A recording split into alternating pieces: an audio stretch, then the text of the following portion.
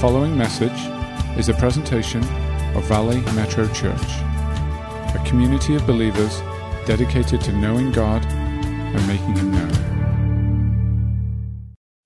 But we're talking about the biggest so-called giants in the life of a believer that set us back or hinder us from the things that God has for our lives, the things that hold us back from our calling or steer us in wrong directions and distract us from the big picture that God has for us. And we've been looking at some of the main areas, the main topics that sort of wreck things for Christians.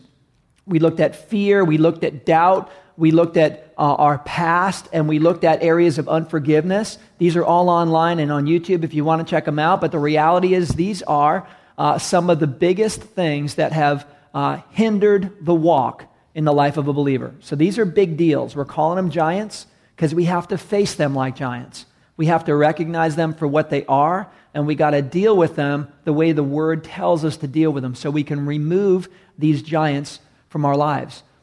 The next giant we're talking about is the giant of desire, which is an interesting one, different from the other giants we've dealt with. Unlike fear, which can creep up from time to time, or doubt, or some of these other things of our past, desire is all around us. As soon as we walk down the road, our eyes, our teeth, there are things thrown at you and I that are supposed to hit our buttons, the desire buttons. And this is not a new thing. This is an ongoing thing. It's been going on since the beginning of time.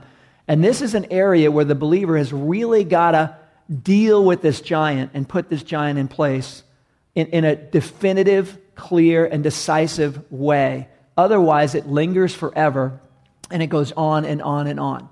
And the way it works, and I think many of you guys could relate, I know I can, have you ever really wanted something, like you're thinking about buying this thing and you really want it, and maybe you research it and you really want it, and you think, it's going to be really cool when I get this thing, whatever it is, and you get it, and you find out, well, it's cool, but it's not that cool.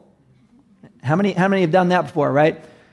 You thought it was going to bring this satisfaction. You really thought this is going to be so cool when I get this thing. Ladies, it could be a handbag, it could be a pair of boots. I don't know. Guys, it might be technology, the new iPhone. I don't know. But you're thinking, hey, when I get this, it's going to be really cool. I'm looking forward to it. And after you get it, you go, yeah, it's really not that cool. It could be a flat screen TV. It could be anything at all. It could be a new car, whatever. When I get this thing, it's going to be so cool. But when you get it, you're like, yeah, it's really not that great. You guys have done this, right? The reality is the next time we want something, we do the same thing. That's what's crazy about it. We think next time this thing is going to be really cool. When I get this thing, I'm looking forward to it, And you get it and you realize it's not really bringing the satisfaction that we thought it would bring. And there's an ongoing pattern in our lives about hoping certain things will bring satisfaction. Certain things we desire, we're thinking, I think this is going to really benefit me. And after you have it, you go, it doesn't really do what it was set up to do. I think that happens on and on, thinking that our desires will be satisfied, but finding out that they won't. I think Mick Jagger can relate to that a lot. That's why he wrote, I can't get no satisfaction, right? I mean, he was well aware of that kind of story. I try and I try and I try, but I can't seem to get the satisfaction. There is a pattern, and today we're going to unpack this a little bit, and we're going to look at this giant of desire and what it tries to do in our life and hold us back. The first couple of points I want to bring out this morning on why this happens. Why do we want certain things that we desire, but when we finally get them, they don't actually bring the satisfaction that we wanted? Now, this is a big deal too, guys, because we live in the most endowed country on the planet, and we live in the most endowed time in the history of civilization. This is a fact. Yet, we are on more antidepressants than anybody on the globe. Okay? This is a factual statistic. This is the proof why stuff doesn't satisfy. Yet, we still want things and we think they will. So there's an ongoing cycle, an ongoing pattern. And here's a couple of reasons why. If you're a note taker, you might want to jot these down. But here's why. Our desires are very deceiving. They are deceiving. We think our desires are true and accurate, but our desires are very deceiving. We think things are going to do things, and when we finally have them, we realize, oops, they didn't. So our desires are very deceiving. And the other thing is that that temptation, this is what's important, temptation always promises what it can never deliver. Temptation always promises something that it simply cannot deliver.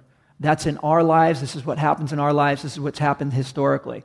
So when we look at this giant of desire, we're going to unpack this today, look at how it operates and how we take this giant out and how we navigate this reality in our life that we're inundated with things and stuff and things that we desire, but they will clutter and they will cloud and they will hinder our walk and they will hinder the fullness of our calling if we can't put things in place.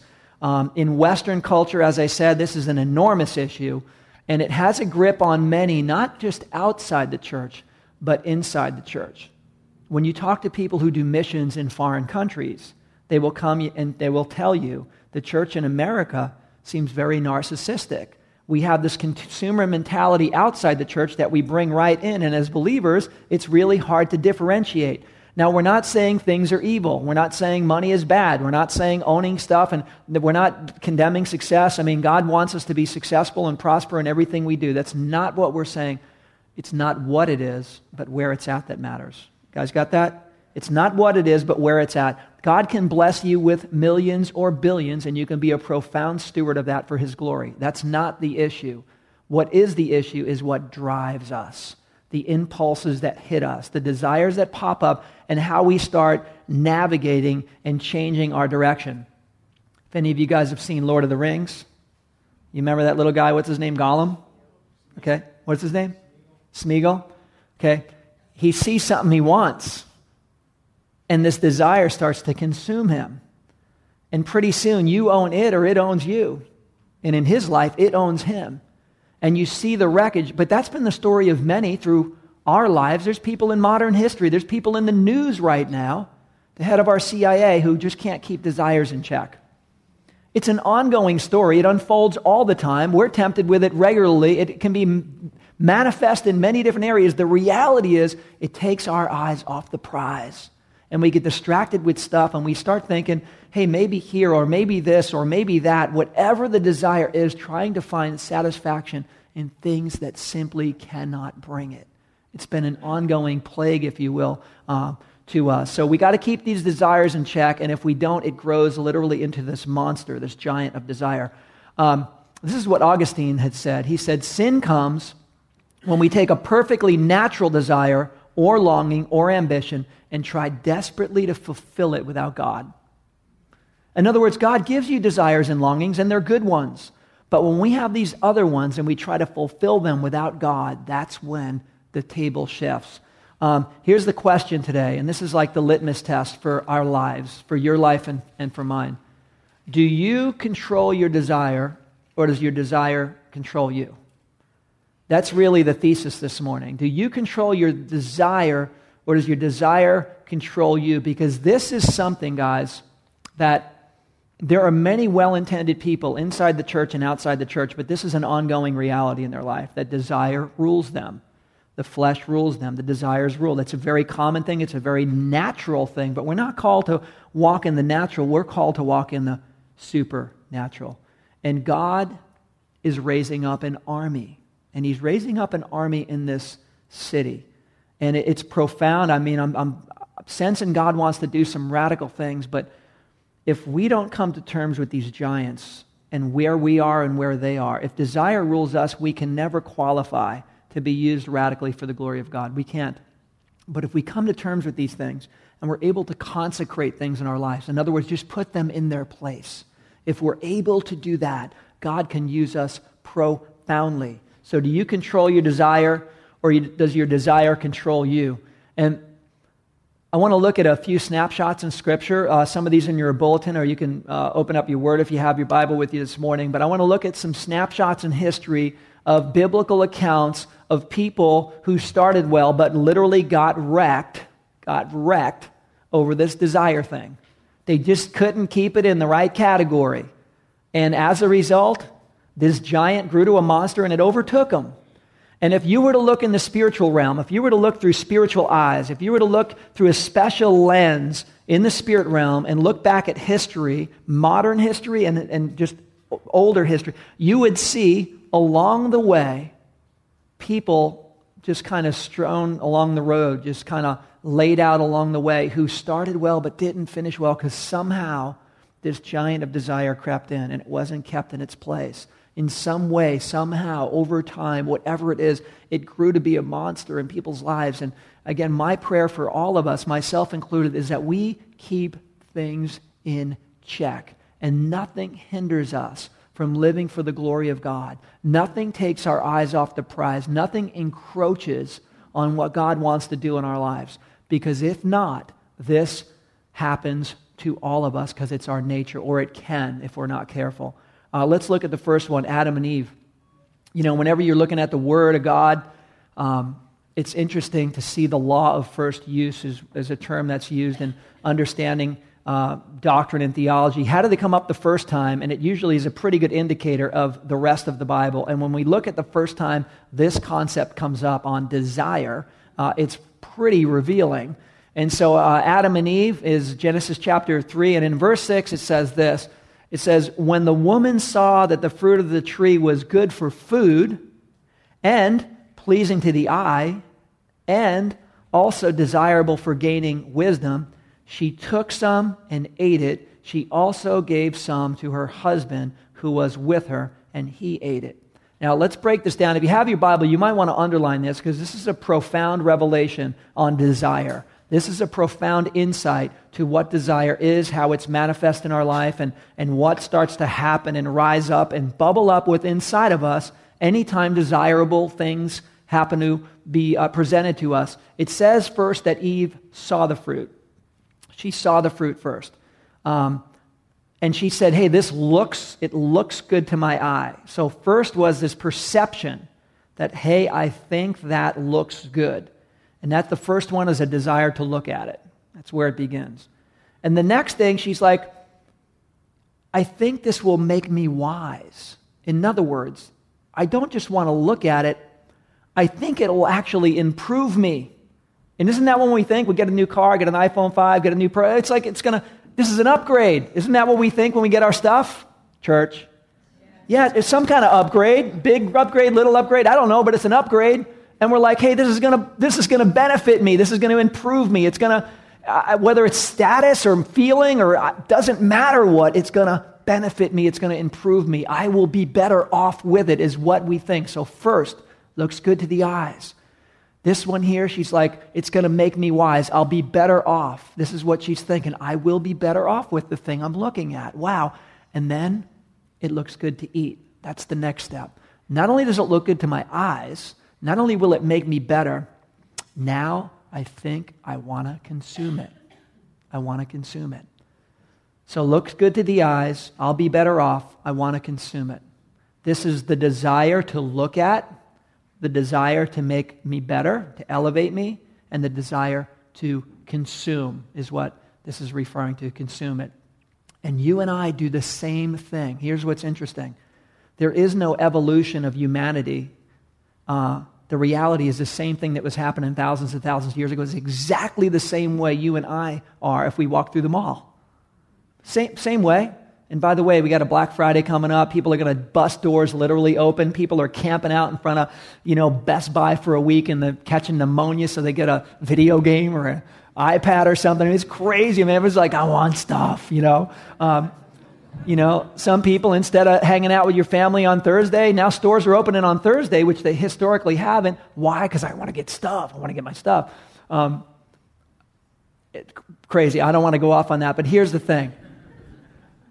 Madison Avenue is well aware of that. Madison Avenue is a place in New York where all the ad firms come from. They are very well aware of, it looks good to my eyes, I would be better off, and I want to consume it. In fact, they have this down better than the church does.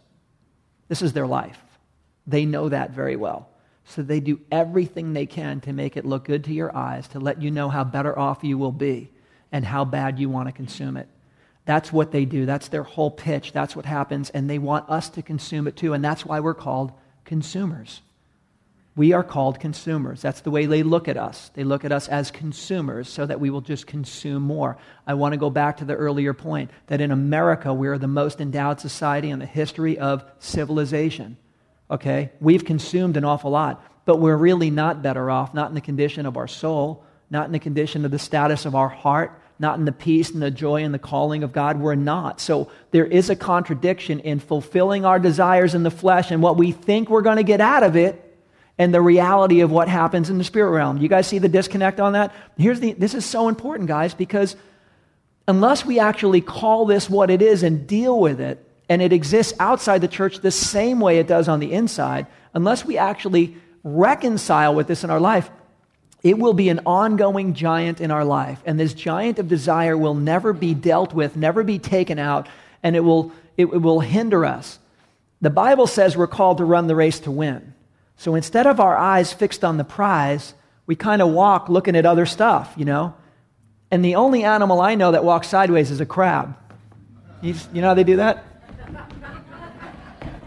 Isn't that what they do? They're like looking one way and going the other way. Crabs do that. Yep, we're not called to walk like crabs. We're called to walk with our eyes on the prize and run. But this is what happens is when we're thinking of desire and we're taking our eyes off the prize and we start getting consumed with stuff. And again, this is not a message on poverty. God, this is not for poverty mentality or mindset. God has blessed so many people. Next week, we're going to look at some profound stewardship of people that God has blessed their socks off in many ways. And it's the hand of God in their life. This is not a statement against anything of wealth or prospering in way. It's not what you have, but where it's at that matters. And it doesn't matter if this mindset is a house on the hill with a Mercedes. That's not a statement against that, as long as that's a consecrated house on the hill. Does that make sense? With God being first, beautiful. It doesn't matter if it's living in an apartment and using public transportation with no vehicle. There still can be the same mindset in that home. Does that make sense? We're not making a statement on wealth. Please don't misunderstand. We're making a statement on heart condition. We're making a statement on consecration in the life of a believer. And if you want to be raised up in this army that God is raising up in our city, you got to consecrate this area. This giant cannot be alive and well in our lives. We got to come to terms with this giant.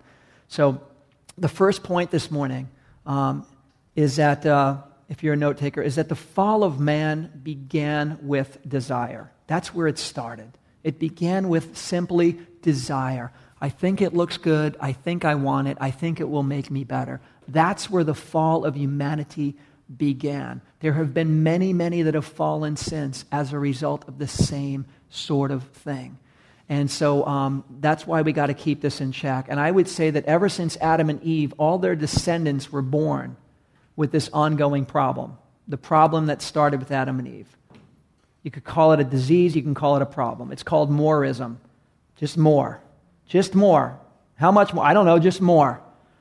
Because somehow it looks good to the eye, somehow it'll make me better, somehow it'll add value to me, it'll do something, I don't know, just some kind of benefit, and I want more. And I believe that's the case in the hearts of the human nature. That's our heart, and that's why we have to keep it in check. When that stuff comes up, we got to just keep desires in check.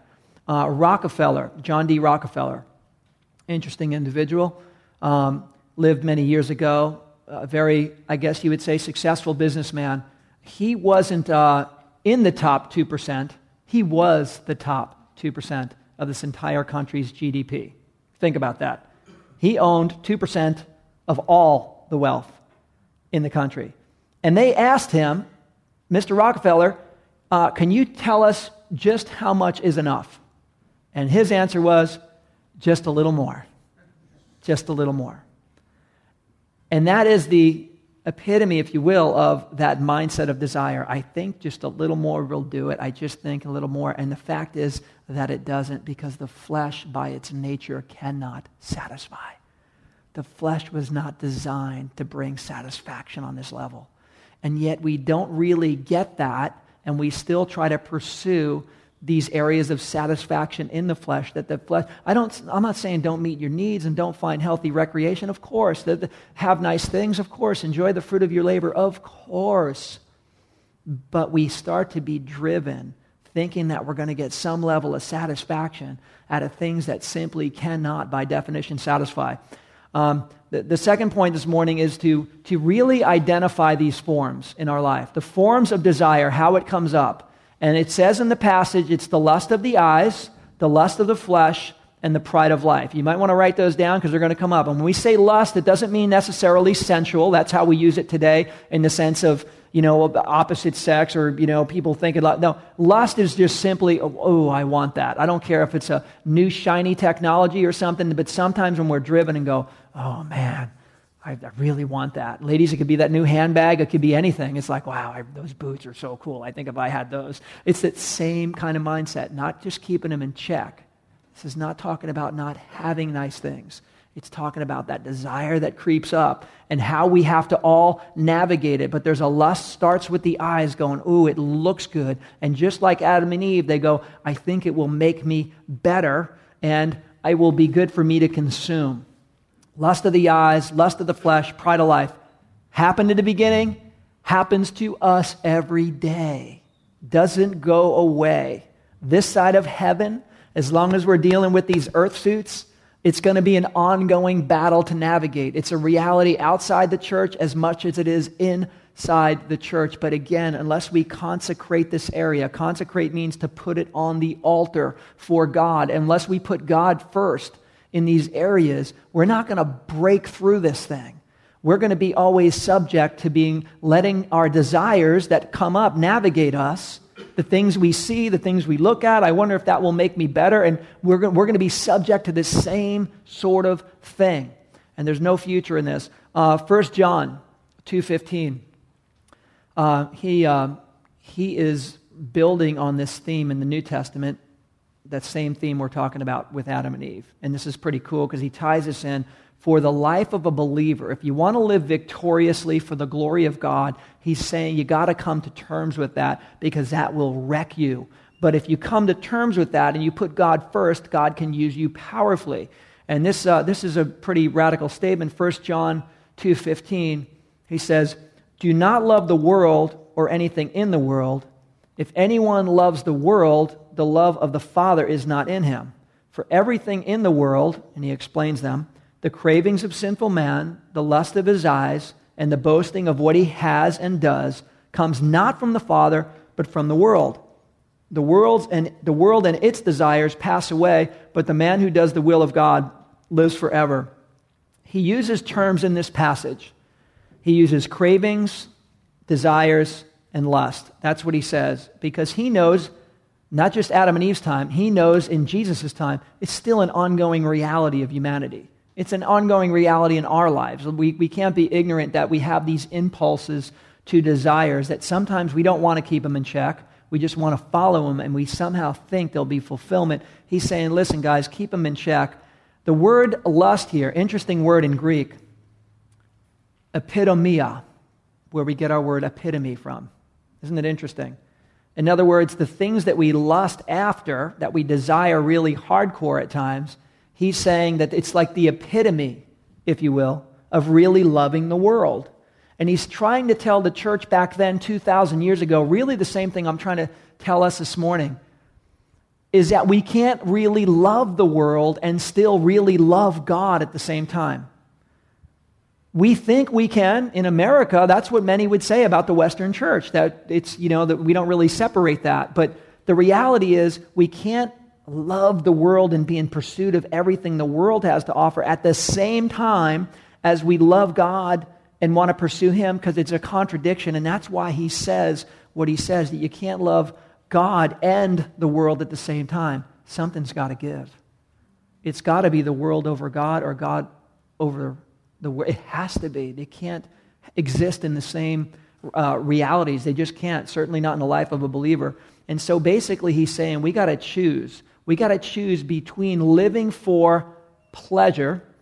Some pleasure is good. Again, relaxation, going to the gym, having some fun, eating a good meal, having nice things in your home. This is not, please don't misunderstand, this is not a statement that things are evil, because things can be a real benefit and a real blessing in our lives. It's where the stuff is at that drives everything.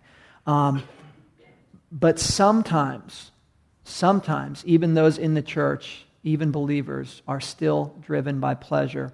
My choices will all be whatever is the most pleasurable for me. You see what I mean? And this is where the dilemma arises. Because if we're seeking pleasure, it's not, can you imagine Jesus said, I come to bring you the message. Whatever seems pleasurable to you. Say you believe in me, but whatever's pleasurable, pursue that. No, he's like, seek first the kingdom of God and his righteousness. And then guess what's going to happen to you? Then all these other things are going to get added to you. Here's the cool part. The stuff, the desires of your heart that go deeper than what you can even comprehend, God knows us better than we know ourselves, that the desires of our heart, and I found this to be true in my life.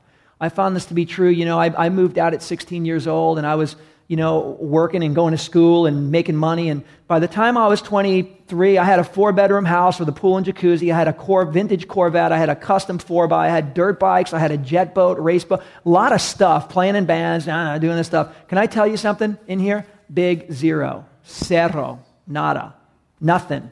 Why? Because stuff doesn't satisfy. My friends are going, dude, that's cool. And I'm going, nothing. It doesn't satisfy. You know it's a reality, a spiritual fact of life? Seek first his kingdom and his righteousness, and he gives you the desires of your heart. Please understand this. It's such a contradiction to everything Madison Avenue can pitch to you. Everything that we can even make holidays about. It's a reality that if we don't come to terms with it in our lifestyle, then it's an ongoing hindrance that will block and color and disorient us and take our eyes off the prize. It's a huge thing. So think about that yourself this morning. And in faith, we're going to try to play a video for you right now. And it has to do with the reality of, really, which one are you? Are you the one living for God's glory, or are you the one that pleasure matters most? Let's see in faith if this is going to work this morning.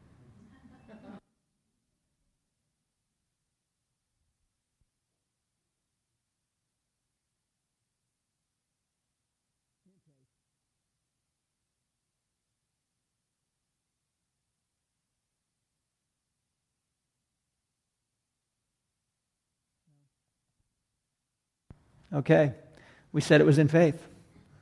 Well, you can watch it.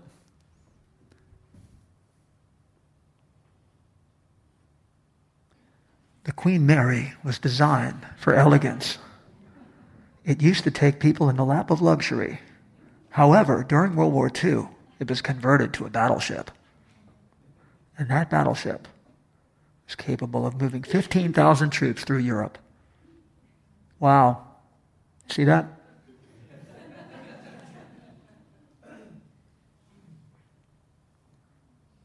That's the Queen Mary right there. It's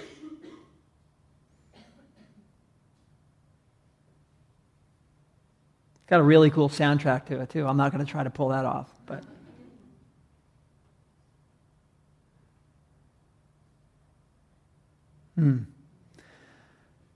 So what drives us? What drives us? Is it desire and pleasure, which is an ongoing reality? It's a natural reality of just being human, whether you're a believer or not. It's an ongoing reality of our existence. It's always there. It's never going to go away.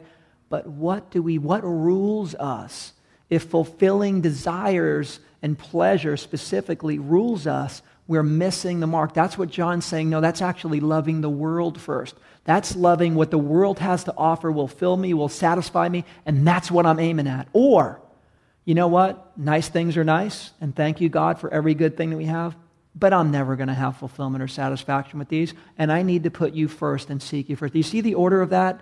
That is such an enormous step of consecration in the life of a believer. And in fact, that's what I would say a lot of lordship depends on. We acknowledge Jesus as a Savior, and we appreciate that he came and died on the cross for the sins of the world, but is he the Lord of all, or is he not Lord of all? Because some want to say, well, you're the Lord of my eternity, but you're not the Lord of my stuff. Or you're the Lord of this, but not my desires. And he has to be the Lord of all if he's going to be Lord at all. Does that make sense? He's got to be Lord of all if he's going to be Lord at all. And this area of desire is an ongoing reality that we all have to deal with. I certainly do. No one's exempt from this, and we have to come to terms with where we put that stuff. Moving on, and I'm just going to hit on a few of these really quick. Of this giant on the people he's wrecked along the way. The first one I want to look at is Samson. Many of you know the story of Samson. Samson was born with a calling. His parents were told this guy is going to be used for the glory of God. That is God's desire for Samson's life. Samson was young, Samson was strong, and the problem with Samson, although he was physically incredibly strong, spiritually he was incredibly weak. And we look at his life, and instead of controlling his desire, Samson's desire controlled him.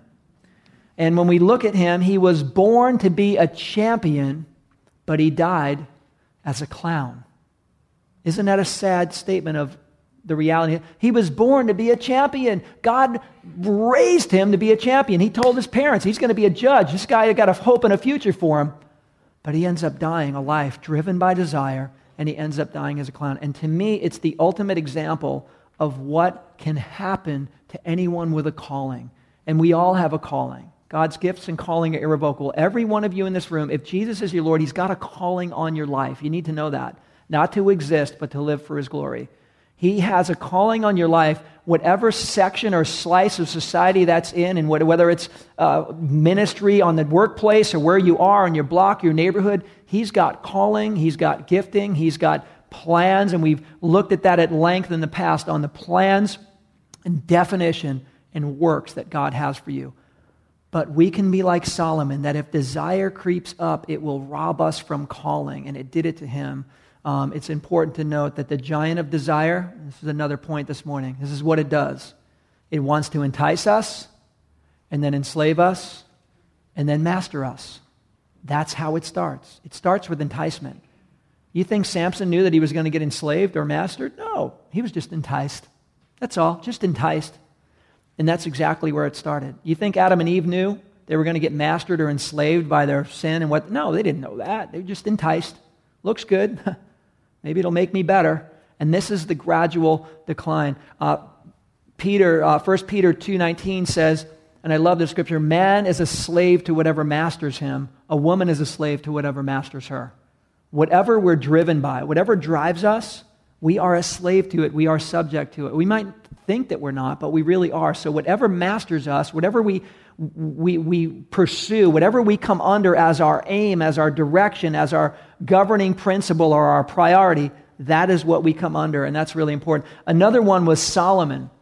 In fact, this would be good if the worship team could come up this time. I'm going to close on a few of these. Solomon was the wisest man to ever live, the Bible says, but he used his God-given knowledge and wisdom for selfish things. And that's unfortunate because God gave him profound insights. He made Israel the biggest it's ever been, even to date. Peace with all neighbors. It was like Israel was like the best it's ever been in the history of its size and its governance and influences under Solomon's reign. But then he started to make some turns and get very self-centered with what he was doing. He was using it for the wrong things. Incredibly wise in knowledge, but incredibly weak in self-control. He started well, but he didn't finish so well. And the whole reason why, again, the litmus, the thesis of his life really, is that he simply could not curb his appetite. He couldn't curb his appetite. Guys, we all have appetites. Ladies, you have appetites. There are a variety of different appetites, that things that appear to us that we might want or desire or aim at, a goal, whatever it could be. Some of them are good, they're God-given, and some of them are not. They're the giant of desire, throwing stuff at your life to aim at, to take your eyes off the prize. We got to get with the Spirit of God and say which is from you and which one's not. Does that make sense? What are godly? What is going to propel me instead of hinder me? Because people like Solomon and Samson, I think, started with a well-intended, mindset, and it wasn't long before they got enticed by something. The Samaritan woman at the well. She spent her whole life trying to fulfill and quench a thirst that couldn't be quenched. And that's why Jesus said, ma'am, your pursuits, and he went and named them, but it could be any pursuits. If you drank from what I had, rivers of living water would flow up through you because Jesus satisfies. Jesus satisfies. Jesus brings a satisfaction that nothing else can bring. And the woman at the well realized that. And her response was to run home to her town and tell every single person in it, me, the unsatisfied one, the one with the unquenchable desire, my desire's been quenched. And it was Jesus. And she goes back and tells everyone. It's radical stuff. At that point, I'm gonna stop right now. We're going to close in prayer.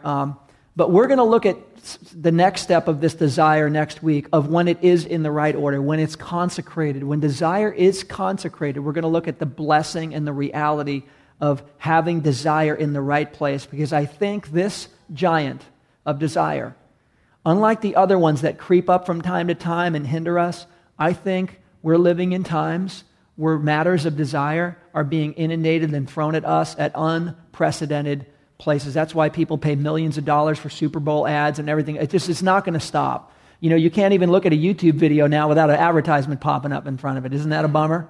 Everyone's trying to pitch something to you. Why? Because you will be better. Doesn't it look good to you eyes? To your eyes? Won't it make you better, a person? And don't you want to consume it? And some of these things will cloud, guys. So let's close in prayer right now. And as we go into this season, let us be thankful. Let us be thankful. Can we do that? Can you just, as a gesture of your heart, I'm going to ask, bow your heads, just raise your hands to the Lord right now, and let's be thankful for the things He's graced us with. Let us be thankful for what He's given us. Mighty God, we love You. I thank You for Your word. We thank You for the power of it. We thank You for the revelation in it. We thank You for the hope and future that it presents to us. But God, we want to say first, thank You, thank You, thank You for what we have. Thank You, Lord, for what we don't have. We believe You supply our needs according to Your riches and glory. And we might not have everything we want, but we have everything we need in Christ Jesus. I want to praise You for what we do have, what You have graced us with. And Lord, I just want to, Lord, even a public confession, Lord God, for our eyes, Lord, inside the church as well as outside the church, to pursue things of the world that think we're really going to get a satisfaction out of things that can't satisfy. Lord, forgive us for that mindset in Your church. Forgive us for having that view that is no different from the rest of the world, Lord. Let us be people who have our eyes fixed on You, that really want to live for Your glory.